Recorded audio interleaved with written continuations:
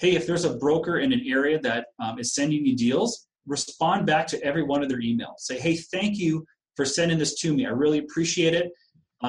This is a little bit higher price or lower price than I'm looking for. It's not quite size or quite area. Continue to provide them feedback, because I can guarantee you these brokers send out emails to hundreds and hundreds of people with very little response. But if you're there trying to communicate with them, build a relationship, they're going to think of you when the next deal comes along. And by giving them some of that feedback, they're going to know exactly what you're looking for. Hello and welcome to Pillars of Wealth Creation, where we talk about creating financial success with a special focus on business and real estate. I'm your host, Todd Dexheimer. Now, let's get to it. Hey, our sponsor for the show today is Pine Financial Group, the leader in hard money lending in Colorado and Minnesota. And they were recently approved to offer their investment publicly. This investment offer is only for investors in Colorado and Minnesota and is only made through their investment prospectus. Get your copy today. Simply visit www.pineinvestments.com and click to get started. Look, there's a reason why some of the wealthiest people in history invest in loans backed by real estate. Learn more about the risks and returns at www.pineinvestments.com. Hey, welcome back to Pillars of Wealth Creation. I'm your host, Todd Dexheimer. With me today, I've got Drew Whitson. Drew, how are you doing today? Good, Todd. Thank you for having me. Awesome. So, Drew, we met, I don't know, maybe a year or so ago, and Drew's actually basically my neighbor. His kids are in the same grade as well, two of his kids are in the same grade as my daughter. They bike to school together quite a bit with the neighborhood biker gang, so that's pretty cool. Yep. And then your son is a grade older than my son, so pretty cool. And we, I don't know, we've been in the same neighborhood for a while and hadn't met each other until fairly recently. So yeah. I wanted to bring Drew on to just talk about, basically his business and what he's got going on. So, Drew, why don't you tell our listeners a little bit about what you've got going on in real estate and everything else that you have that you're doing? Sure. Yeah. So thanks, Todd. Really excited to be here. So on the real estate side, I started out like a lot of people in single family home markets, and later moved on into multifamily, doing smaller 3-4 units.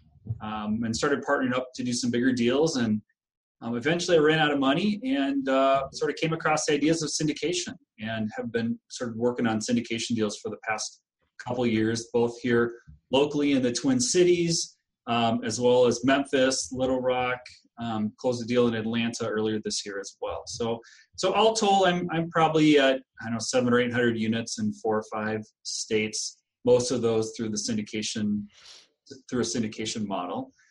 I also, in addition to that, work as a full-time professor of finance at Bethel University here in St. Paul. It's my wife and my alma mater. And after I was able to quit my job doing real estate, about a year and a half ago, I realized that I wanted to trying to decide what I want to do with my life. And as a real estate investor and syndicator, it's not a full-time job, and so I wanted to do something else in my life. And Bethel came knocking, and so for the last year, I've been here as a full-time faculty member teaching upper class finance courses. So, what did you do prior to quitting your job for real estate?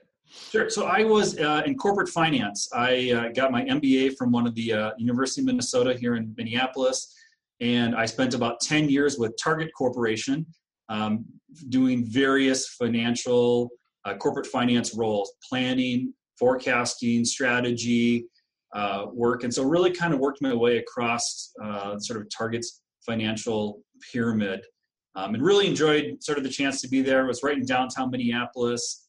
It was a great organization to be, but just had too many other opportunities in real estate that I wanted to capitalize on. And in addition to sort of the real estate, I also do some coaching and consulting work in real estate. So I have coached, like you, Todd, I have coaching students across the country and who are, getting their own deals done and sort of executing a plan to do syndication and growing their portfolio and becoming sort of financially free one deal at a time.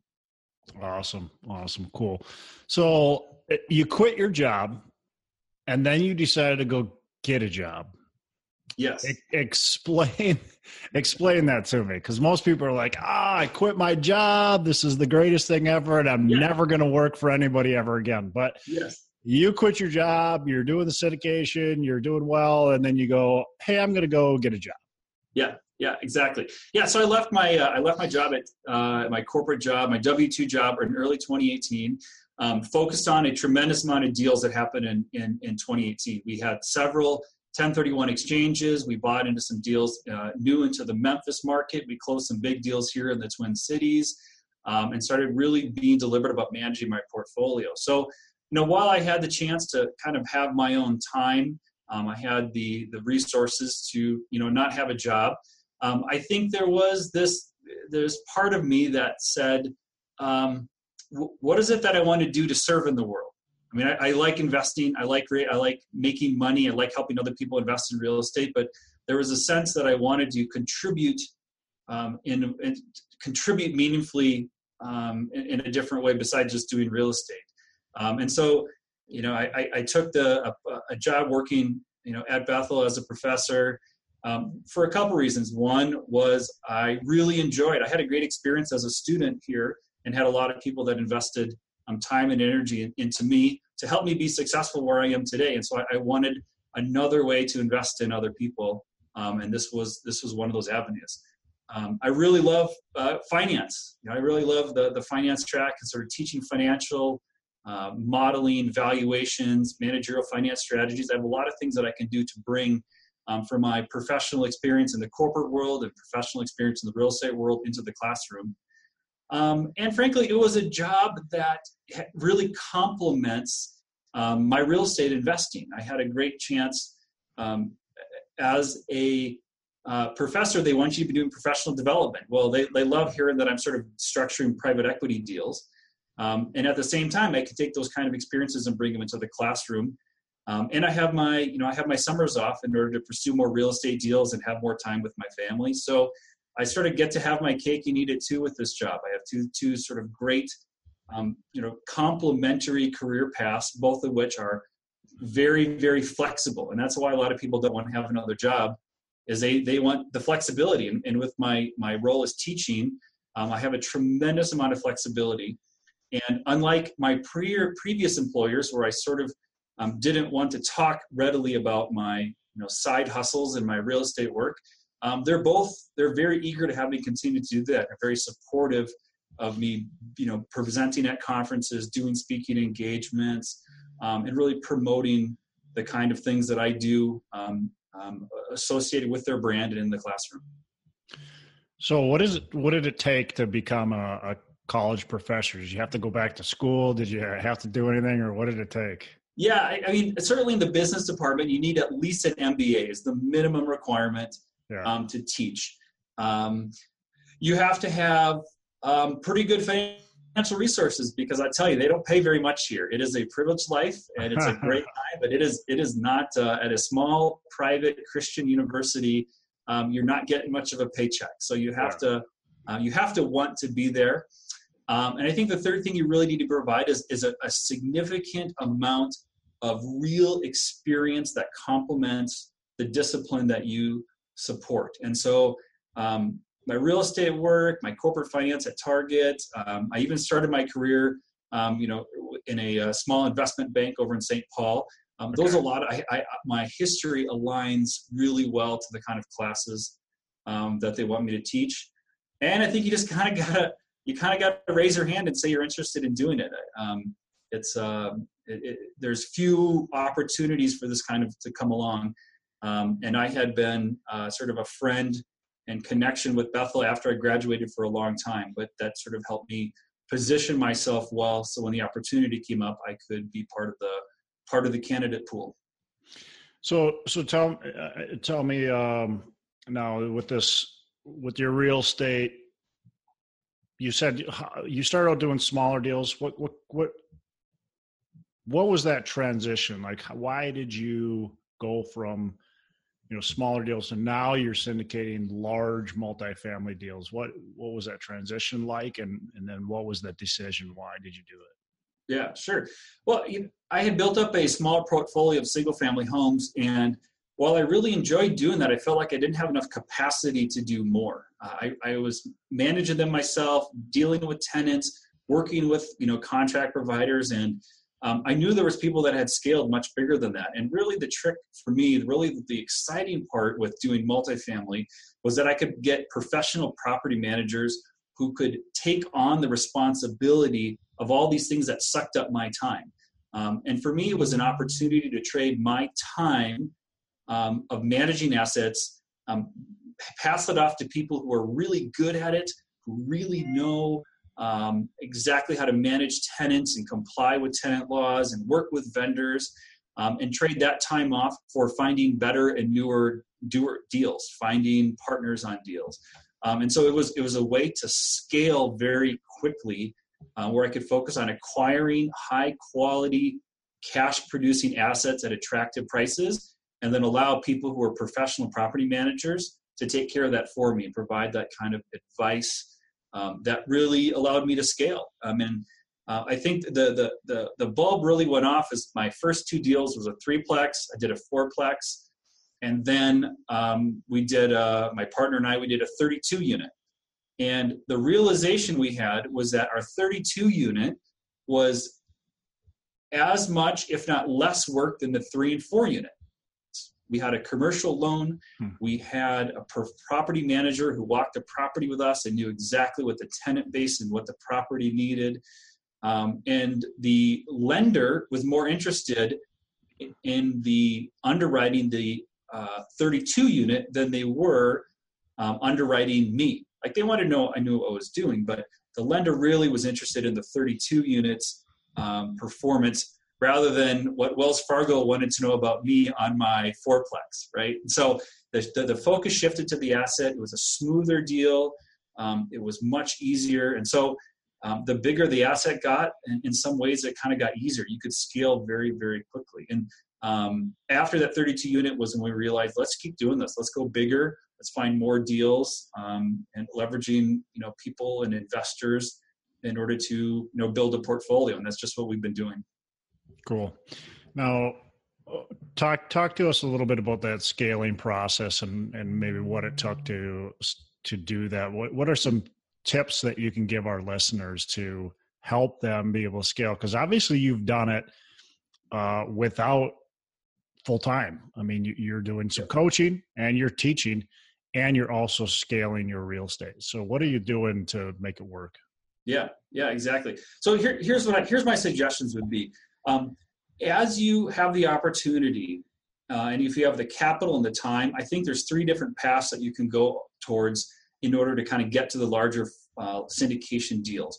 One is do some things on your own. Find a duplex, find a 4-plex, buy some things on your own account where you can make mistakes. You can work on your own timing. You don't have to worry about investors, right? Find some things you can do on your own to build your balance sheet, gain some experience. Number 2, passively invest in other people's deals. Find ways to sort of passively participate in larger syndicators' deals in order just to kind of follow along. What does the underwriting process look like? What does their marketing packet look like? Once you purchase it, what do the investor relation components look like? So start to buy into some deals that get you some experience in how these things are structured and put together and managed. And it gives you a right as a passive owner to ask questions of the general partners and ask questions of the ownership entity to kind of learn how it works. And then really sort of, I think, 3 would be help other people do deals. Find ways to, partner with people, help them raise money, help them put in some of the risk capital on a deal. So find ways to help add value to the people that are putting deals together. And then finally, after you've been able to kind of go through those first, 3 steps, I think you're really well equipped to be able to start doing deals on your own, to sort of be the lead syndicator, be on the general partnership, because you've built some experience, you've passively invested, and you've helped other people put deals together. And so I think that's a real natural progression in this business that gets you the balance sheet, it gets you the experience, and it gets you sort of the kind of credibility that when you're ready to do this on your own, you can address and be comfortable talking with investors, and talking with lenders, and talking with property managers, and talking with brokers about what the things that you've done in preparation for leading and executing your own deals.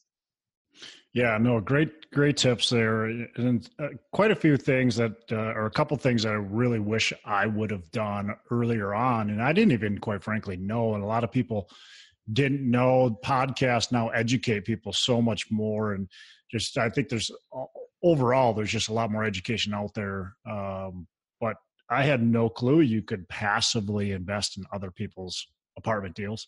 I had no clue you could help raise money for other people's deals without taking the risk on yourself of doing your own deal.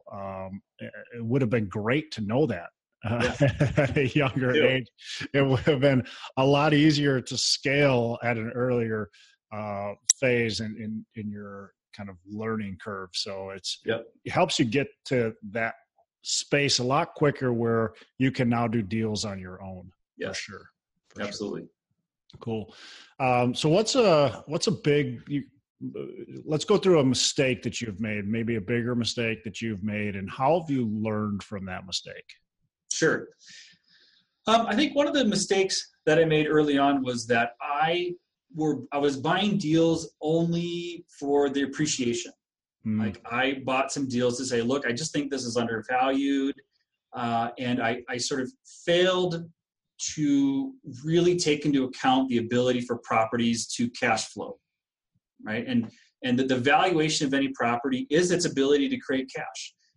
Buying a property only for the intent of refinancing it in 3 or 4 years, I think is a really big bet. I think that has some risk characteristics that are appropriate or part of your portfolio with some of your investors.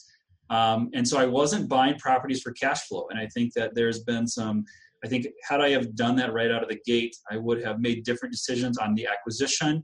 I would have made different decisions on how much capital we thought we needed right out of the gate, instead of sort of constantly scrambling, having properties that didn't produce cash, having to write checks into the deal.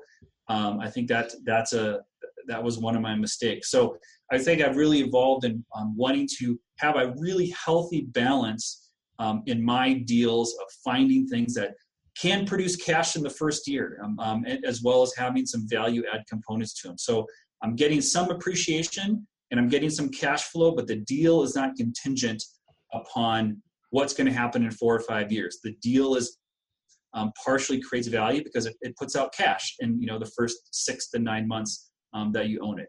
And I think it also makes you accountable to your investors as well. If I tell my investors I'm going to produce cash in the first 6 months of my deal, I better be able to do that. But if I say, hey, we're going to refinance in 3 or 4 years, there's no metric for them to measure whether that's happening or how to gauge the risk of the deal. So that's my first thing, is really move into buy properties that produce cash right out of the gate. Yeah, I think that's amazing advice right now. So many people aren't doing that. I see a lot of deals that it has to appreciate. The market has to continue to go up in order for the deal to work. And that can be dangerous. I mean, having value add is one thing, but you want to be able to have cash flow. And creating that extra value is great. But if you can't cash flow, it's not worth doing the deal, especially fairly early on. You should be able to start to cash flow. The other thing that you said is not having enough cash on hand, and I think that's extremely important. I've definitely learned that lesson several times. It's very easy to underestimate how much cash you need, and then, as you said, you're scrambling to be able to find the money after the deal's already in place and running, and you're looking for a little bit more money to continue the deal. And that's never a good situation. Yep. Absolutely. We don't know how long this cycle is going to last. I mean, it could be another 8 to 10 years, but it could also be another, year or maybe even less. And if you're stuck in a situation where you've got no cash flow and you've got a lack of cash, period, then you're going to be in a very bad position if the economy does take a turn. So, correct. Hey, let's take a minute to thank our sponsor, Pine Financial Group. Look, you work hard for your money. Is your money working hard for you? Because of inflation, money sitting idle erodes your wealth. Many investors understand that real estate is a great investment, but may not want the effort or the risk that comes with owning their own property.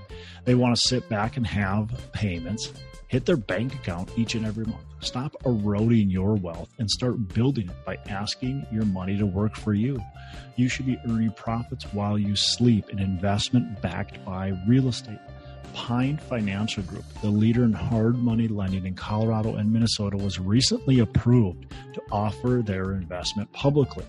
This investment offer is only for investors in Colorado and Minnesota and is only made through the investment prospectus. Get your copy today. Simply visit www.pineinvestments.com and click to get started. There's a reason why some of the wealthiest people in history invest in loans backed by real estate. Learn more about the risks and returns at www.pineinvestments.com. It's www.pineinvestments.com. I want to invite you to join us at the North Star Real Estate Conference. This conference is September 20 and 21st in Minneapolis, and it's going to be packed full of a ton of great speakers.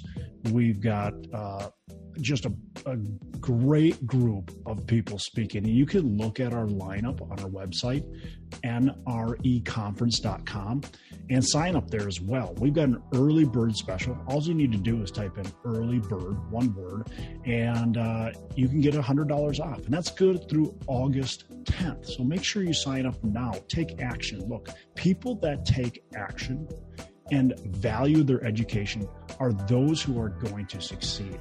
I know there's a lot of free content. My podcast is free. There's all kinds of free content out there, maybe even free meetups that you're attending. But this conference is going to blow your socks off. This is going to be well worth the price, and all the profits go to charity. So it's definitely time to take action. Sign up now. Don't delay, because the prices will go up. But you know what? Every time I attend a conference, I 10x. Actually, I would say I more like 1,000x even my investment, 100, 1,000, potentially even more X my investment. I've met so many fantastic people. I've met investors at conferences. I've met potential partners at conference. I've joined mastermind groups because of conferences. So it's a ton of value. You cannot replace it. So check it out, nreconference.com. Thanks a lot. So for somebody who's trying to get to that next level, trying to either get to where you're at or maybe just even get started, what are some things it takes to get there? I mean, you've already kind of covered some things in scaling up, but what does it just take to get to that next level? Sure. Well, I think one of the advice that I give people who are sort of dabble on the fringes of this industry is that there is no substitute for just taking action.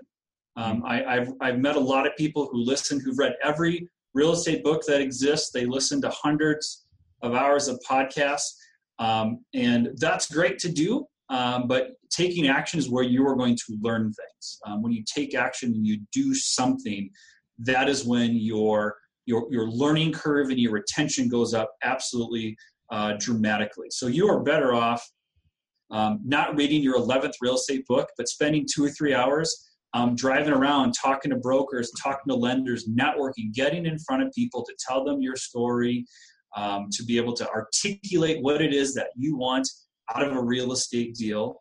And so that would be my encouragement is,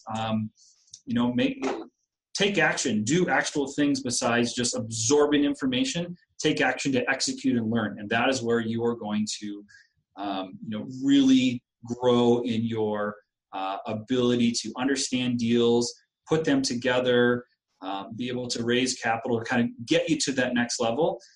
Is engaging in those actions that lead doing certain things, to leading to getting deals done.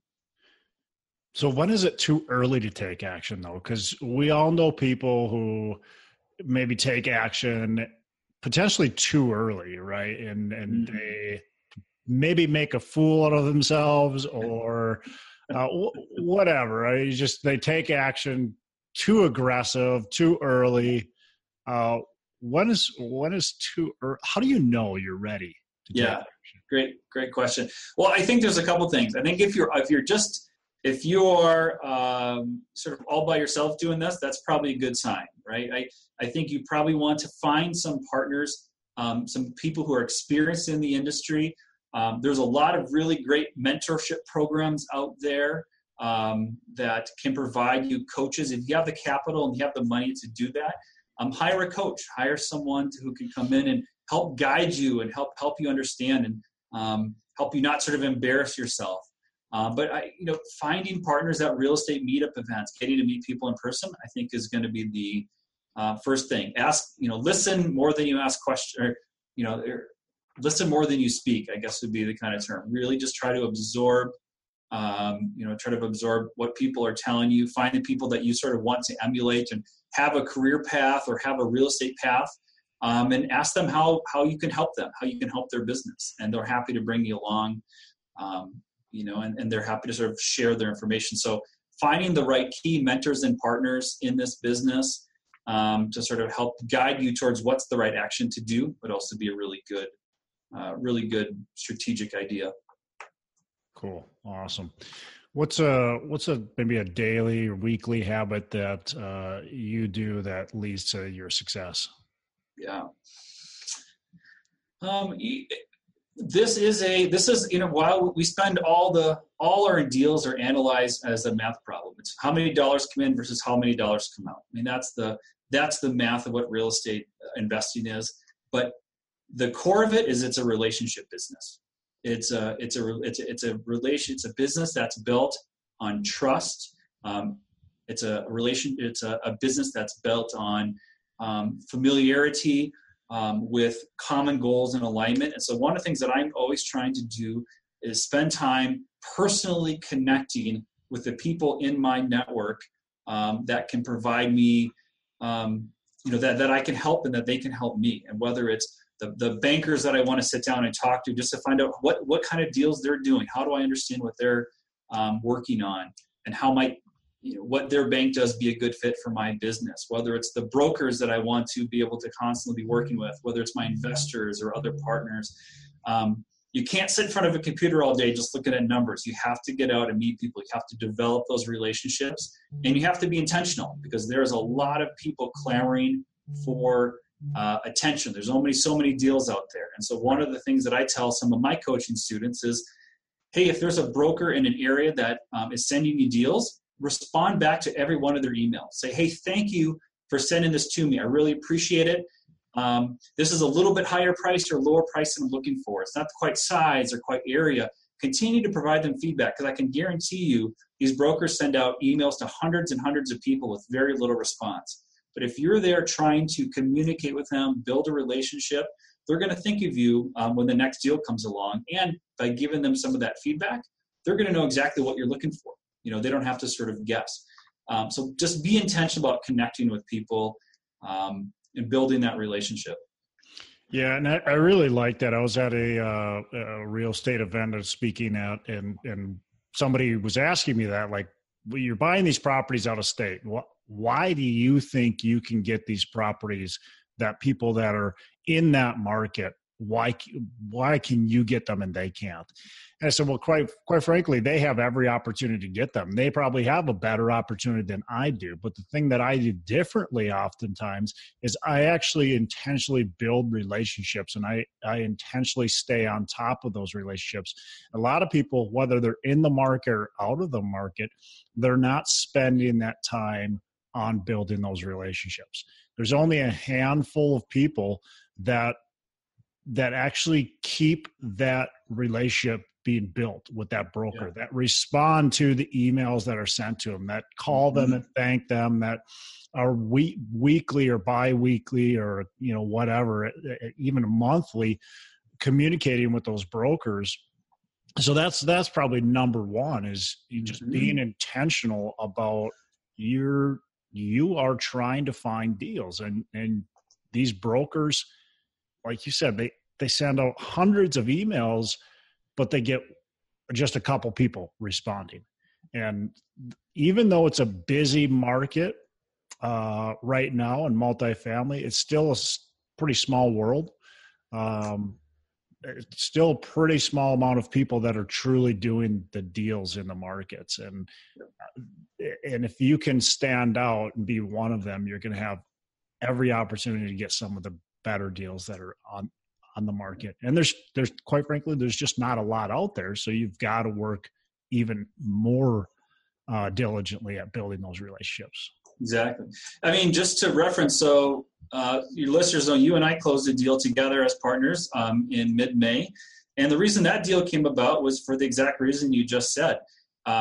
It was in Memphis, Tennessee. I'm not from Memphis. I live in St. Paul, our area. But I was there in person because I was trying to connect with our property manager in person. I just wanted to connect them in person and see what they're working on.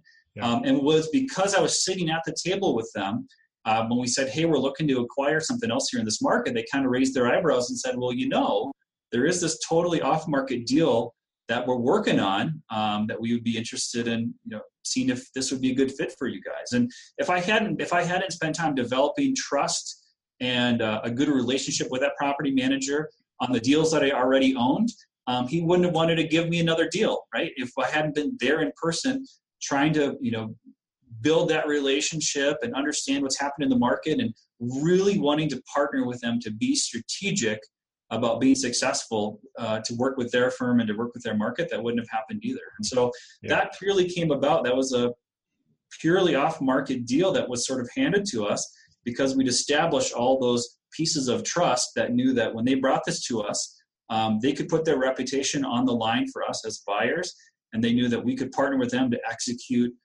a great strategy that was good for our investors and good for the community.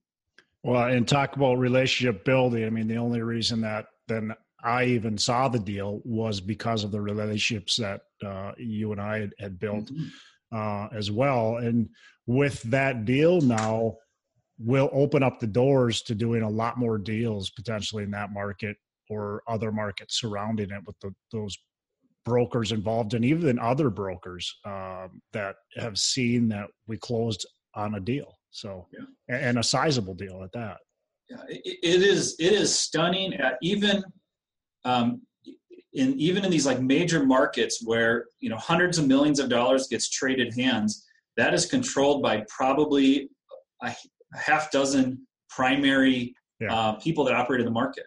Yeah. And because we built relationships with them, I have them on speed dial, and they'll take my calls. And if we say we're interested in something, they'll be an advocate for us because we performed in that market. So it's really important for us to maintain that reputation and that relationship in those areas. Yeah, absolutely. Cool. So, Drew, where do you see yourself taking this business in the next, let's call it 5 or 10 years? Where do you want to grow? Do you want to maintain? How are you, what's your outlook? Yeah. Great question. Maybe you don't know.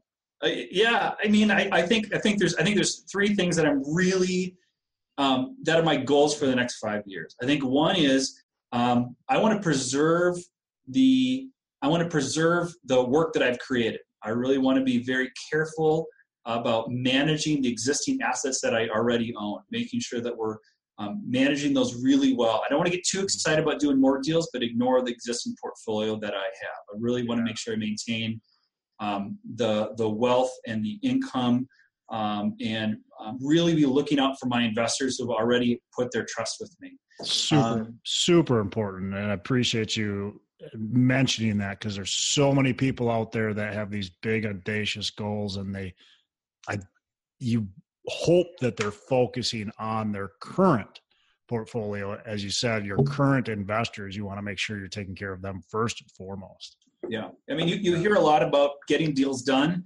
You don't hear a lot about how do you thoughtfully manage the asset? How do you thoughtfully work with your investors? How do you thoughtfully work with property managers to execute capital improvement plans?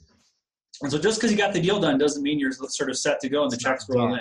Yeah. Right? There's a lot of work to do. So number one is making sure I'm keeping my investors and my portfolio healthy, making sure it's well capitalized. I think two is so that's number one. I think number two is figure out ways to grow very strategically. Because there was a point in time where I was willing to look at any market with any asset and sort of just kind of wherever growth can happen. I think number two in the next 5 years is where do I have partners and existing assets that complement really well to what I already own, right? Mm-hmm. I'm really interested in Memphis and Little Rock and St. Louis and Birmingham because I know the partners and the players in that area. There's other fantastic markets, Salt Lake City, Boise, Phoenix. I'm just not as well established there. And so it is to my benefit and my investors' benefit that it's very efficient to expand my portfolio in ways that are adjacent to what I already own. I can move quicker. I have a higher level of confidence. I think it's in better interest for my investors. So I think I want to be very strategic about, number two is kind of where do I expand that is strategic. And I think number three, it's continue to find ways to not just make money for myself and make money for my investors, but how do I really impact the communities that I am involved in? I mean, it is an honor to own hundreds of units in the Memphis market, but I want to point not just towards did I make money in that market, but is the community, are my tenants better off? Is the neighborhood better off? Is the city, to the extent that I have an ability to influence those areas, what am I doing strategically to be good partners to the community? So I think that's the third thing is how do I find ways to sort of do good for myself and my investors, but also do good for my own personal community and the communities that I invest in. And to that extent, I think that's good long-term business as well. Yeah, absolutely. And I think that's why I get along with you very well is because these three things that you just mentioned are very, very important to me as well. And that just speaks to, I think, who you are. You're trying to find ways to impact others in the community, and that's just super important, at least in my opinion. So, yep. Good for you. A couple questions before we wrap up. What's your favorite book, business related or real estate book? Business related. Well, you've probably had all of the sort of the classic ones on your podcast. So I'll throw something maybe you haven't had before. There is a book I read called Against the Gods. And it is a book about the history of risk management. So it's a little bit of history, it's a little bit of math, but it's called The Story of Risk. It's called Against the Gods. And it kind of goes back to the premise that a lot of our ability for Western civilization to expand has been predicated on our ability to understand and manage risk. And how did mathematics contribute to that? So it's a really neat story that I've thought back a lot that this business is about understanding and managing risk. And so to the extent that book sort of shows where the history of that has come, like how did insurance come about? How did the Pilgrims came about to America literally based on a private equity investment. Like it was literally a private equity structure that they had, they came to. So these kinds of advancements in human history have been predicated on these, the ideas. So this book sort of promulgates these ideas around how do we thoughtfully think and assess risk. So I think that is the premise for what we do here in real estate, and hopefully maybe that's one your listeners haven't heard before. Cool. I have never heard of it before, so definitely good.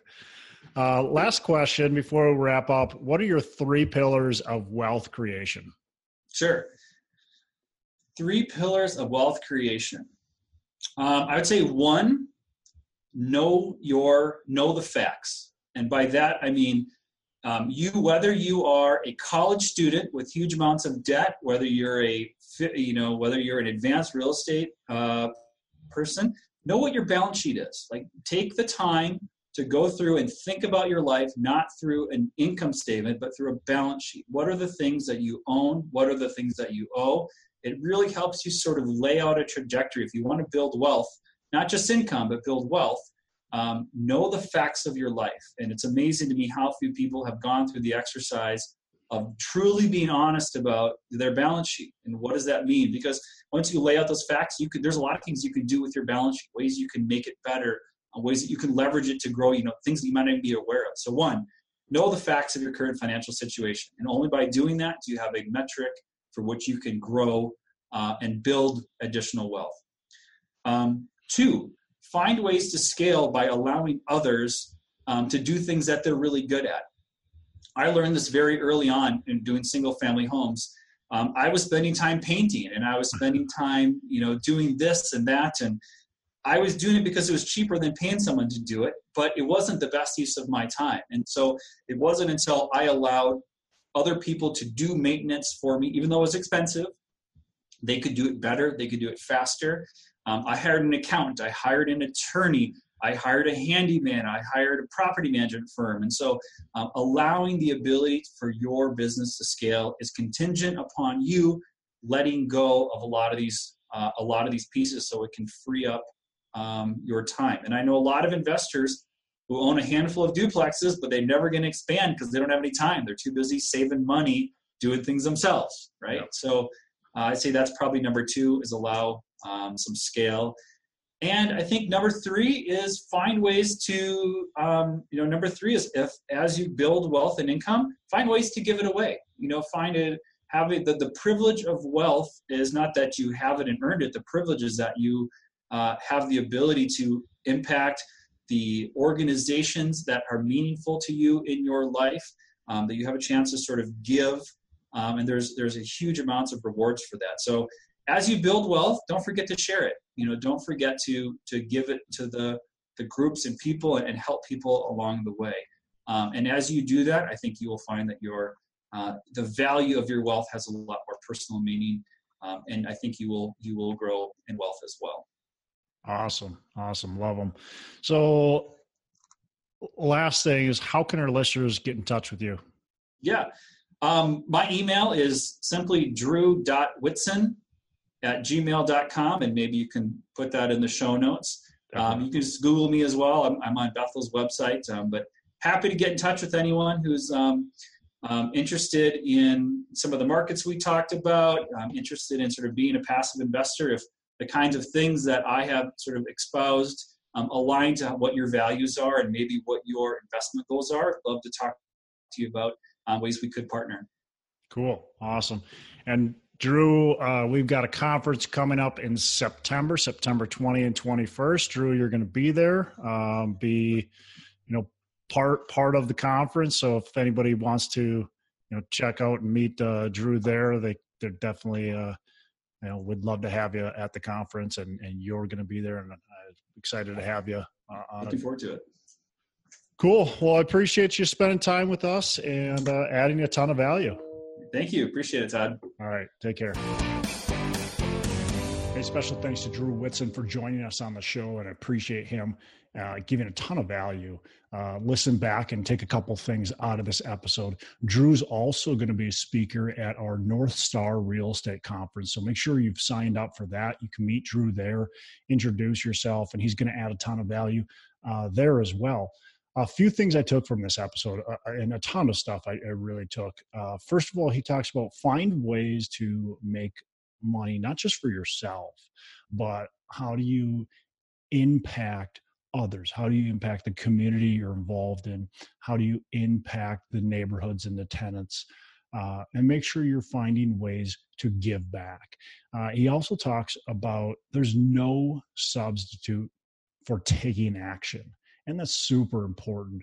We can continue to learn and grow, which is really important, but we've got to take action eventually. And quite frankly, learning and growing is taking action, but we've got to just continue to do that, continue to push on and not making excuses. And the last thing he talks about is building relationships, and very powerful. Obviously, relationships come in all kinds of forms. but building relationships, making sure you add value to others. Again, appreciate Drew. Take a couple things, take this episode and really apply it to yourself. Again, our conference, we'd love to have you there. We'd love to have you attend. It's NREconference.com. It's in the show notes, so take a look at it. NREconference.com. I'm Todd Dexheimer. I am signing off. Make every day a Saturday. Hey, thanks for listening to the show. Couple things before we go. Again, go on to our Facebook page, Pillars of Wealth. We'd love to have you on there. Go on to iTunes, give us a rating and review, and subscribe to the show. Also, don't forget, reach out to me if you want any help with potentially growing your business, and reach out to John Stiles to help you buy or sell real estate. Thanks for listening. We appreciate it. Have a fantastic the rest of the day. And as I say, make every day a Saturday.